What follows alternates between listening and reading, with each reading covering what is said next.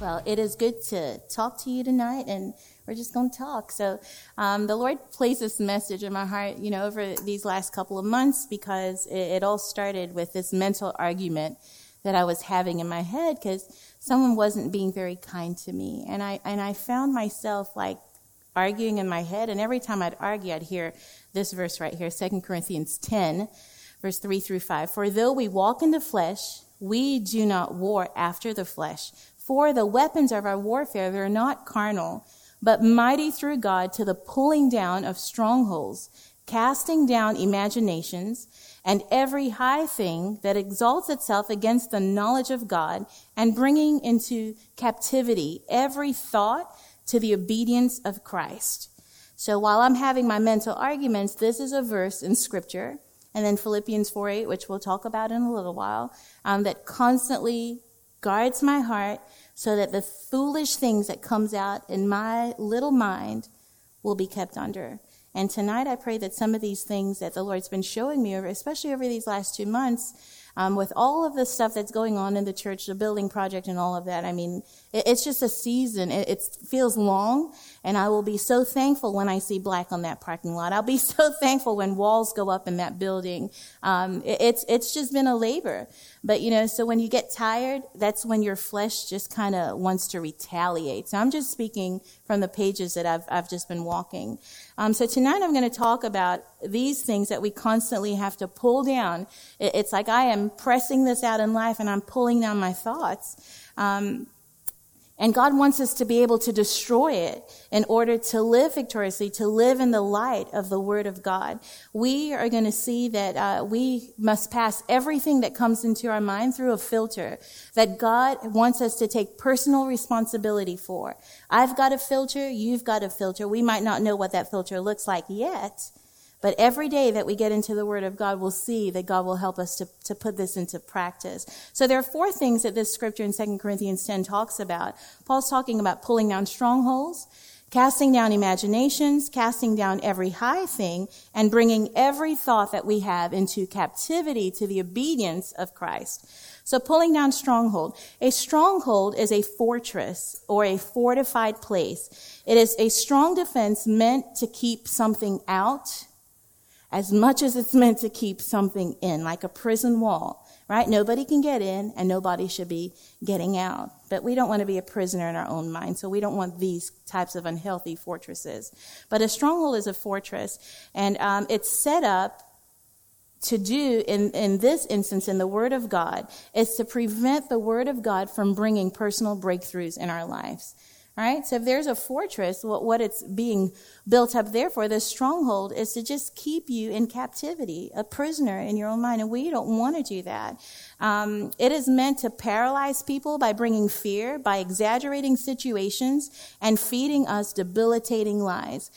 Many of us, if not all of us, in these last few years, especially in our nation, we have been dealing with lies. We've been dealing with fears. And the acronym FEAR, F-E-A-R, it's false evidence appearing real. Pastors ingrained that in my brain. And when I think of fearful thoughts, I'm like, that is false evidence that I'm looking at. And this is what these strongholds are meant to do, is to just keep us behind these walls that we are so scared we can't get out of them.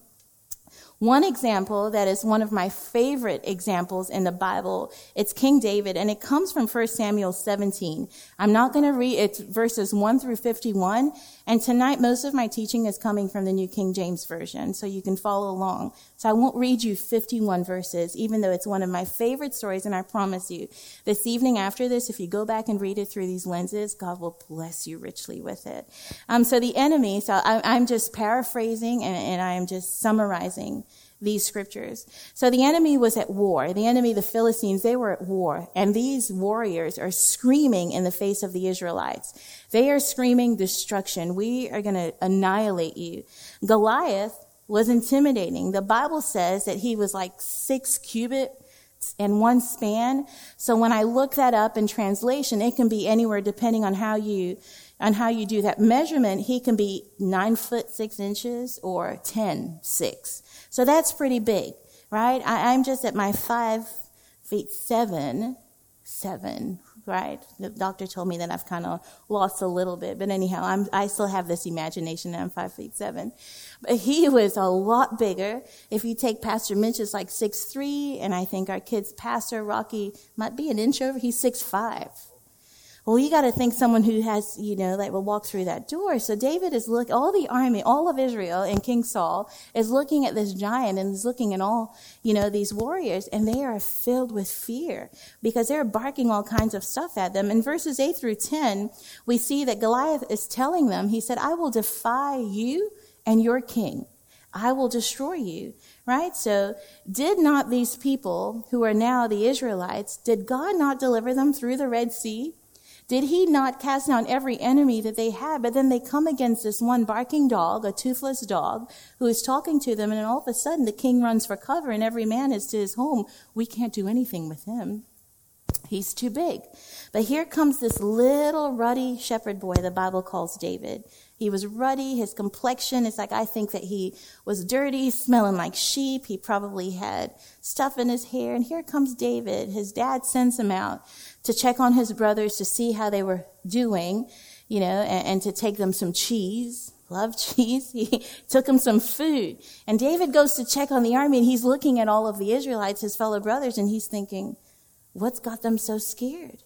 Because they're looking at him and they're like, like this Goliath, he's getting ready to destroy us. And there's no one that can stand against him. So David stands up and he looks at them and he's like, who is this uncircumcised Philistine? Right? So we just heard from Festus and I have always thought that he was making fun of Goliath, but he wasn't. What he recognized was that this uncircumcised guy had nothing on his circumcision, which equals covenant with God. Right? So he is reminded, David is now self-talking, this stronghold of fear, this giant that's over 9 feet tall, we can agree on that. He is looking at him and he's thinking, you have nothing against what I have on the inside of me. So then his brothers, I'll go down to verse 30 or verse 28. We can put that up behind me. So David, he's hearing all of the noise going on about him, and he's ready to face this. But here comes his older brother, Eliab. And Eliab says, to David, when he spoke to these men, Eliab's anger arose against David, and he said, why did you come down here? And with whom have you left those few sheeps that you've got? It's not like you can take care of a lot. You just got a little bit. Who have you left those few sheep with, to come down here or in the wilderness? And I know that your pride and your insolence of your heart, for you have come down to see the battle. What a misjudgment from his brother. David came to check on him, to bring him food. And all of a sudden, David's reminding them, hey, remember who you are. You are the army of the living God. And then this is what he gets from his older brother. This is what he gets. You leave these few sheeps. How many times have you and I tried to step out in faith to do something, because we know, hey, you know what? It might look scary out there. Let's just use COVID. It might look scary out there. The Bible says that, that the person says in their heart, oh my gosh, there's a lion in the square and I better not go out to be eaten. When I was reading that a couple years ago, I saw real clearly, oh, there's COVID out there. Let me not go outside before I die. Now, I'm not putting COVID down. It's a real virus. But our God's bigger than that. And we cannot be afraid to move out and step out in faith. So some of us had to keep feeding our families. And some of us had to keep ministering the word. So we opened up and we did what we had to do, saying, God, that no matter what comes, you are for me. Right. God's for us. So David's saying, that, hey, I'm going to do this. And his brothers and his people, they're coming against him. So, in verse 30, I love what he does. He turns away from his brother and he heads towards the king and the battle that's before him. 2 Corinthians 10 verse 4 teaches us that we have weapons for warfare. These weapons are mighty. The word mighty there transcribes to dunamis power. It's like dynamic, dynamite power of Almighty God on the inside of us. This power through God brings down, right? It pulls down all of the strongholds. All. That's what we're talking about. Pulling down here in the Greek paints a picture that we have the ability through God to completely dismantle and demolish, completely, utterly destroy everything that's a stronghold that comes against you and I. Everything. These weapons, they're not natural weapons, but they're supernatural weapons. These weapons are wielded by the spiritual man in you and I. When we recognize who we are in Christ, we can wield weapons of faith, right? Ephesians 6 verses 10 through 13 says, "Finally, my brethren, be strong in the Lord and in the power of his might," not our might, his might. It says, "Put on the whole armor of God," not a partial armor. Put on this whole armor that you may be able to stand against the wiles of the devil. For we do not, you and I do not wrestle against flesh and blood, right? But we wrestle against principalities, against powers, against rulers of the darkness of this age, against spiritual hosts of wickedness in heavenly places. Therefore, again, he says again, take up the whole armor of God that you may be able to withstand in the evil day. And after you've done all, just stand. God didn't say that we would never go through the fire. But he does show us in scripture that when we go through the fire, he's there with us. He's right there, right? He's never promised that we wouldn't go through trials. So notice that we have, again, the whole armor of God. He doesn't give us a partial armor, but this armor comes with a strategy that's inside of you because Holy Spirit is inside of you. So you have strategy. You have like a tactical upper hand that when you battle in the Spirit that you already won. But we've got to recognize this, right? So let's look at what David did in 1 Samuel 17 verses 38. Actually, I'll just back up just a little bit. David said to Saul, so this is verses 32. He says to Saul, "Let no man's heart fail because of him, because of Goliath, because your servant will go and fight with these Philistines."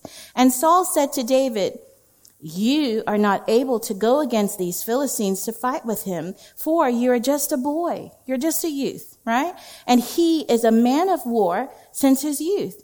But David said to Saul, and this is the part that really grabs my heart. David said to Saul, he said, "Your servant used to keep his father's sheep. And when a lion or a bear came and took the lamb out of the flock, I went out after it and struck it and delivered the lamb from its mouth. And when it rose up against me, I caught it by its beard, and I struck it and killed it. Your servant has killed both lion and bear. And this uncircumcised Philistine," again, he's reminding himself, he's not in covenant. "This man who is not in covenant, an enemy of God, will be like one of them," like that lion and bear, "seeing that he has defied the armies of the living God." Moreover, David said that the Lord who delivered me from the paw of the lion and from the paw of the bear, he will deliver me from the hand of this Philistine. And Saul said to David, "Go, and the Lord be with you." You see, because sometimes when the battle comes, we have to remember all of the things that God did in the past to deliver us from it. Because I promise you that from the past, that's why all these memorial stones were, that he said to his children, "Leave this memorial, that you would be reminded of me." So when we remember the things that God has delivered us from, I promise you, beloved, there's nothing that you will ever go through that he will not come and fight your battle for you. So King Saul, at this point in the story, he places his armor on David. Verse 39 tells us that David had not proved, he hadn't tested this armor. In my mind, I've got this picture that when Saul put his armor on David, David's like, "This is too heavy. I can't wear it. It doesn't fit. I don't know what to do with this," right? So David proceeds to lay down Saul's armor, and he picks up what he had, right? And in the story, in this Bible passage, it says he picked up his staff, his sling, and 5 stones. Maybe he had 4 more giants besides Goliath. I don't know what those stones are, but I think there were other giants that he had to face. But he picks up all that he had, and in our estimate, a staff, a piece of wood, and a slingshot and a stone, is that a weapon? Is that a weapon that if you were in battle that you'd go to war with? When they've got swords, they've got armors, they've got shields, they've got headgear, they've got, footgear that comes up to here, that, back in the Bible when Paul talks about, if you really want a good book to read about spiritual warfare, read Dressed to Kill by Rick Renner. It is an excellent book describing the battles that we have to face and how we face them. So Rick Renner, Dressed to Kill. But in this particular picture, so you're picturing all of these people in this army, and even the king's army. But David comes back, and he's got an open-toed sandals on. And he's got his little stick. In fact, the Bible says that when Goliath saw him coming, he said, "What do you come? You come to like you're chasing a dog, with your little stick?" And David says to him in the scripture, he said, "I come to you in the name of the God, of the living God of the armies of Israel." And that is how David came in the name of God. You see, because Saul's armor was something that was carnal. You see, so many times when we have strongholds that are coming against us, we're looking to take what we've got. I don't got enough money in the bank. I don't have this kind of car. I don't have this kind of house. I don't have enough to eat. I don't have the right kind of friends. Those are your carnal things. What can those friends do for you that God can't? What could that money do for you that God can? God gave you the very breath that you have to have the money that you've got. So it all comes from him. So we're looking at what is natural to us. David said, "I can't do that, but I'm going to go after the supernatural." And God did something between that sling and that stone, and giant fell dead. All right. So that's the end of that story. So we want to be like David, that when stronghold comes, David gave no place for this stronghold to nest in his head. Right? He turned from the words and went to prepare himself for the battle. He debilitated and devastated this potential stronghold. David destroyed this stronghold from forming in his mind when he heard his brother's jeers. He avoided the stronghold of not being prepared by the world's standards, the weapons of a soldier. He didn't have that. He avoided the stronghold of facing this giant that taunted him by moving towards the giant in the faith, with his faith in God. He reminded himself of all the times that God had already delivered him, and David moved forward. The shield of faith that we have, it is the one weapon that goes out before everything when we look at the weapons that God has given us spiritually. We got to put that shield of faith out of us, and we can remove every stronghold that comes. So casting down imaginations. Imagination is a Greek word, logismos. It means logic, reasonings, and reckonings or computation. It is a reasoning that is hostile towards the faith. We tend to rationalize these thoughts that comes into our mind by making a debate in our minds. We will also rationalize and justify behaviors rather than choose truth. These are well-defended lies. Like, for example, you say, "Well, Anne, you just made me mad." Well, does Anne have control over my emotions?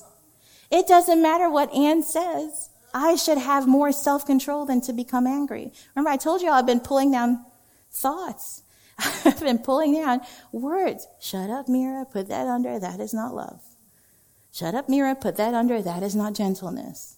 And I'm not always successful, y'all. A lot of times I'm just like God, forgive me. That was bad. And I know, and I have to go back very quickly and repent. Okay? But King Saul in the Bible, so we have David, now we've got Saul. He's an example of someone who would not cast down his imagination. And because of this, it destroyed him. In 1 Samuel 18:6-9, it shows us that Saul gave way to thought that came from his flesh. He heard the women of the town singing David's praises. Saul has killed his thousands and David has killed 10,000s. And he became so jealous.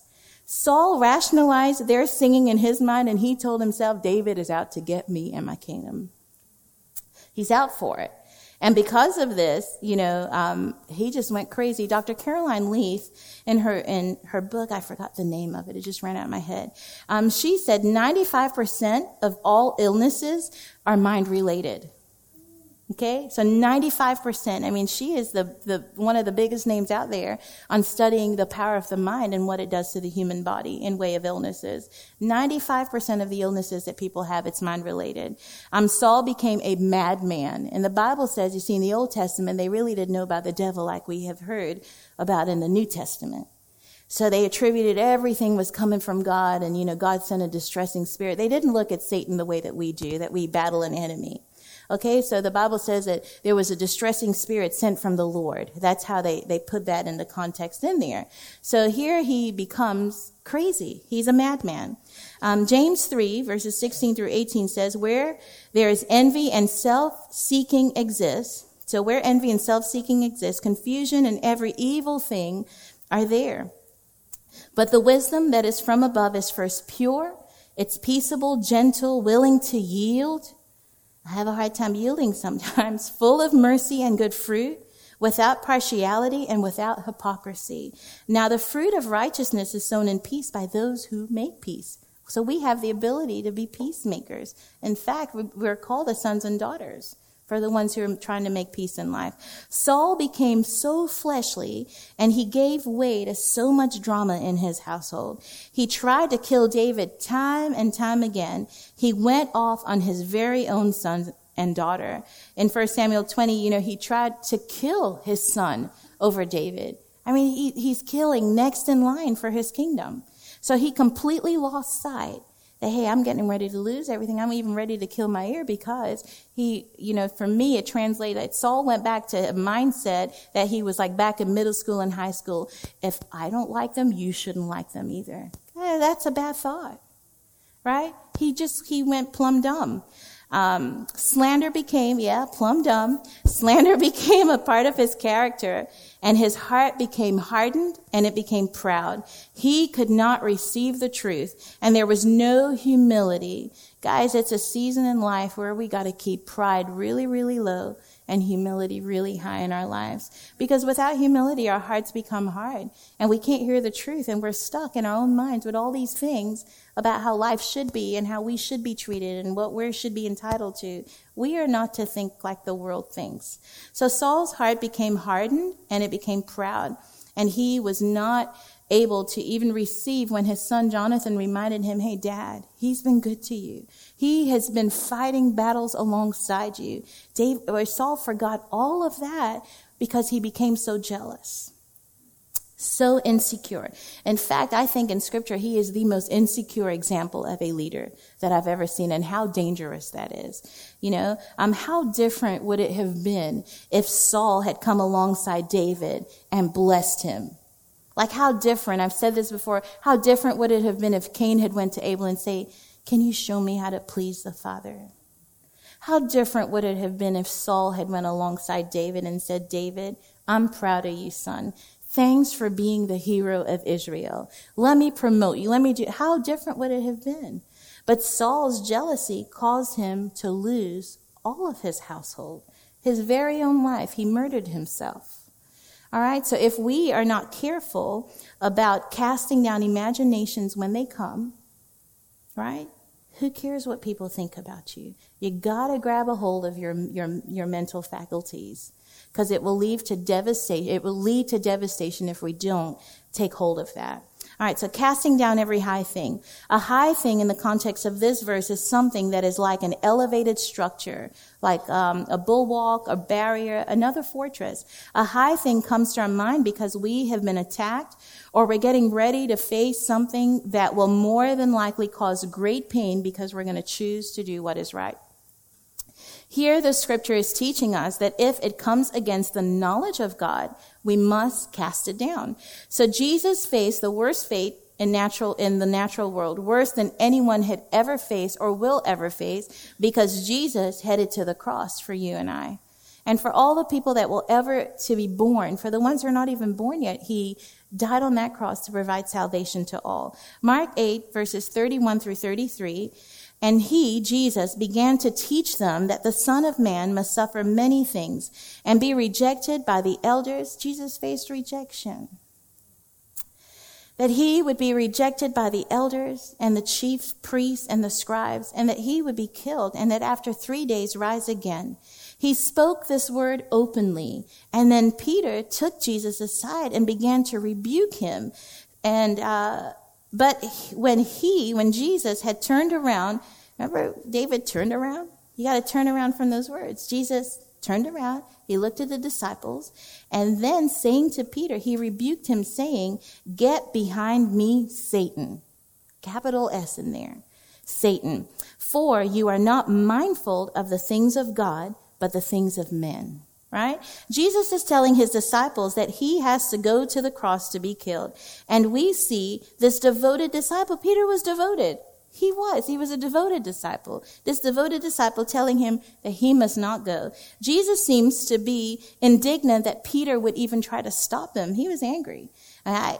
Do we really see Jesus like that? No. The other disciples must be thinking, What did Peter do to deserve to be called Satan? So was Peter wrong? Peter's thinking was based on earthly things. He just saw, right? He saw Jesus feed the multitudes. He saw Jesus heal the sick, give sight to the blind. Jesus even paid Peter's taxes. Peter had no wants as long as Jesus was in the camp with him. His earthly needs were being met. See? So when your earthly needs is being met, you don't want anything to take that away from you, right? But we see that Jesus hit it spot on in verse 33 when we think of all these things that Peter thought he was probably going to lose. Jesus identifies where Peter was at, and he says in verse 33, you are not mindful of the things of God, but of the things of men, because these are the things that men are mindful of. So Jesus spoke. He saw Peter's heart. God knows everything. Life in Jesus will never be convenient, and it's definitely not easy. Jesus came to do God's will, and he asked the same of us if we are to live free, right? And live and have his abiding presence in our lives. There will be many things that will seek to become high in your life and my life. Things that seeks to pull us out of God's will and his way, but we must learn to shut it down like Jesus did. Colossians 3:2 says, set your mind on things above and not on these earthly things. Beloved, all of these things that we have, it's going to pass away. They're going to pass away. But we must choose to take the high road, so to speak, and follow what Jesus would do in every circumstance. So anything that seeks to be higher than the God place in our lives, we got to pull it down. We are responsible to do that. Tony's not responsible to make me do that. I've got to choose that I want to walk free. And here we get to the last point, bringing every thought into captivity. Our thoughts, if unchecked, will lead us to a life of hell on earth and may lead us to a place of separation from God. These thoughts are dangerous that we have. They will lead us to offense. They'll lead us to jealousy. They'll leave us living in our past, living in insecurity, depression, oppression.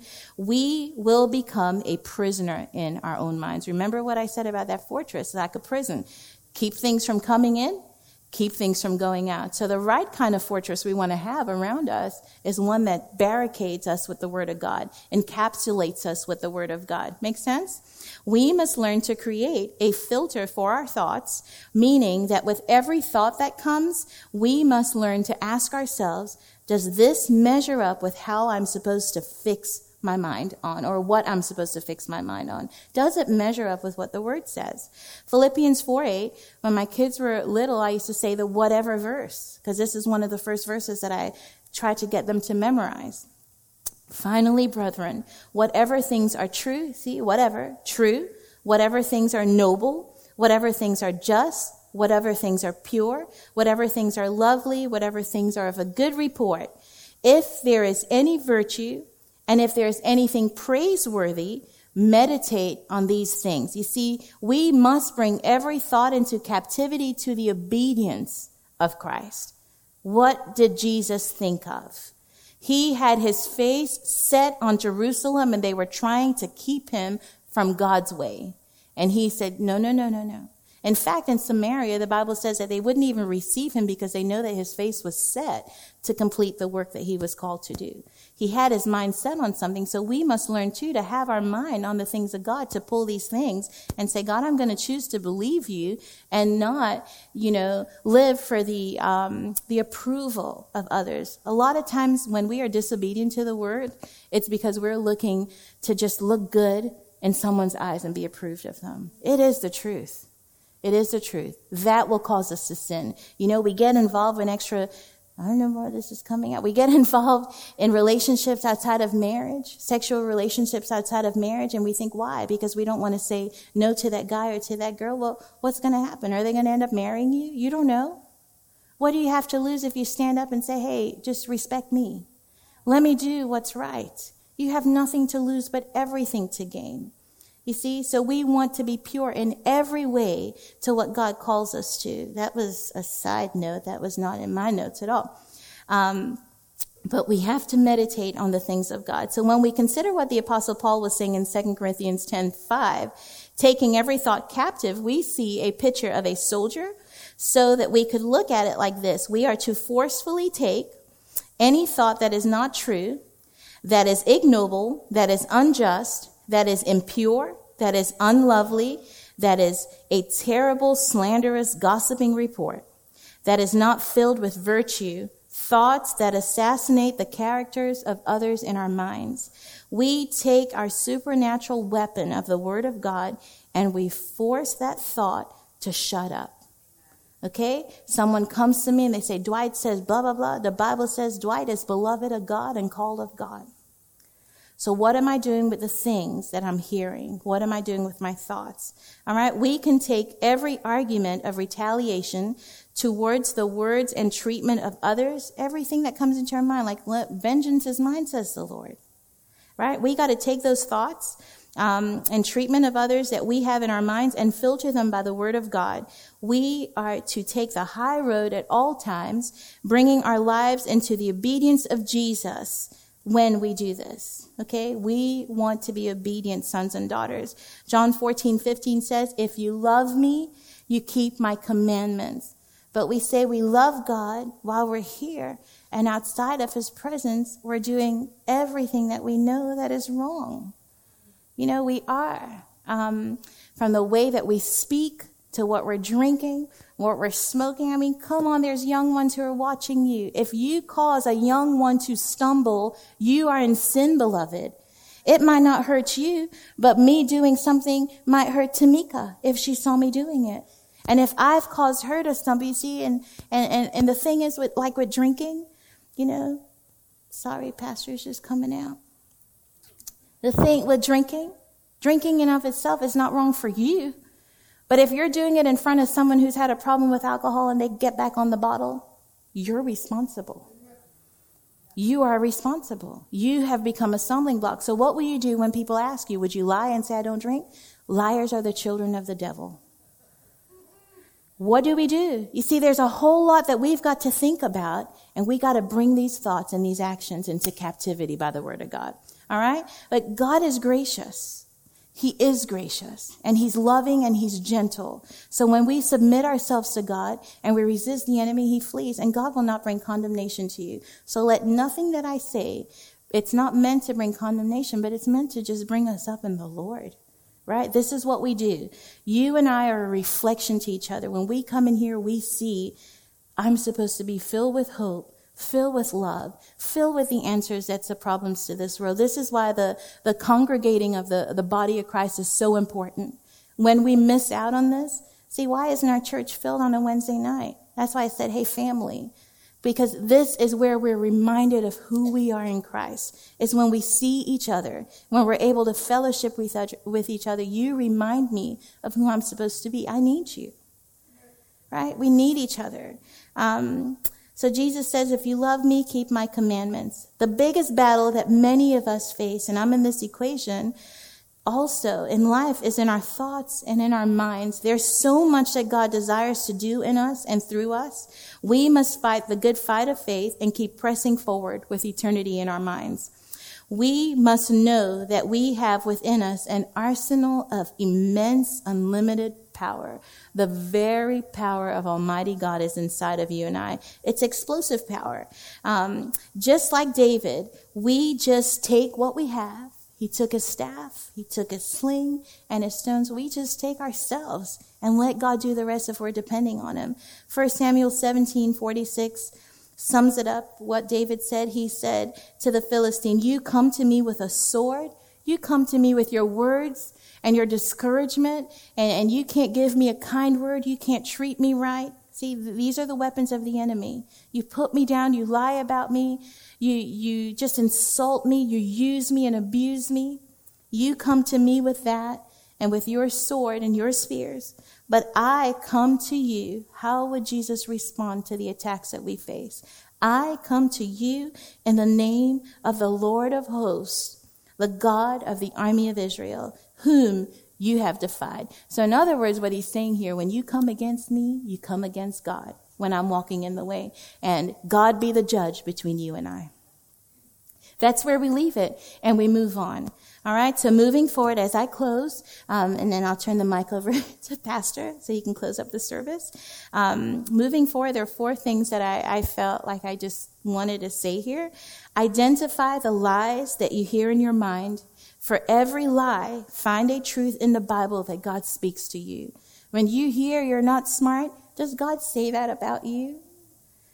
So for every lie, identify what they are and go find a truth that God speaks about you. Identify when there are moments you are more prone to mental attacks. As you learn to recognize these, find something to do that breaks this cycle. It may be that fearful thoughts come to you when you're alone. So guess what? Find a way to be around people who will encourage you in the Word of God. And if you have too much idle time, find a job. Find something to do. Idle times, my papa used to say, is in the devil's workshop. All right? So idle hands. We don't want idle hands. A lot of things happen when we're idle.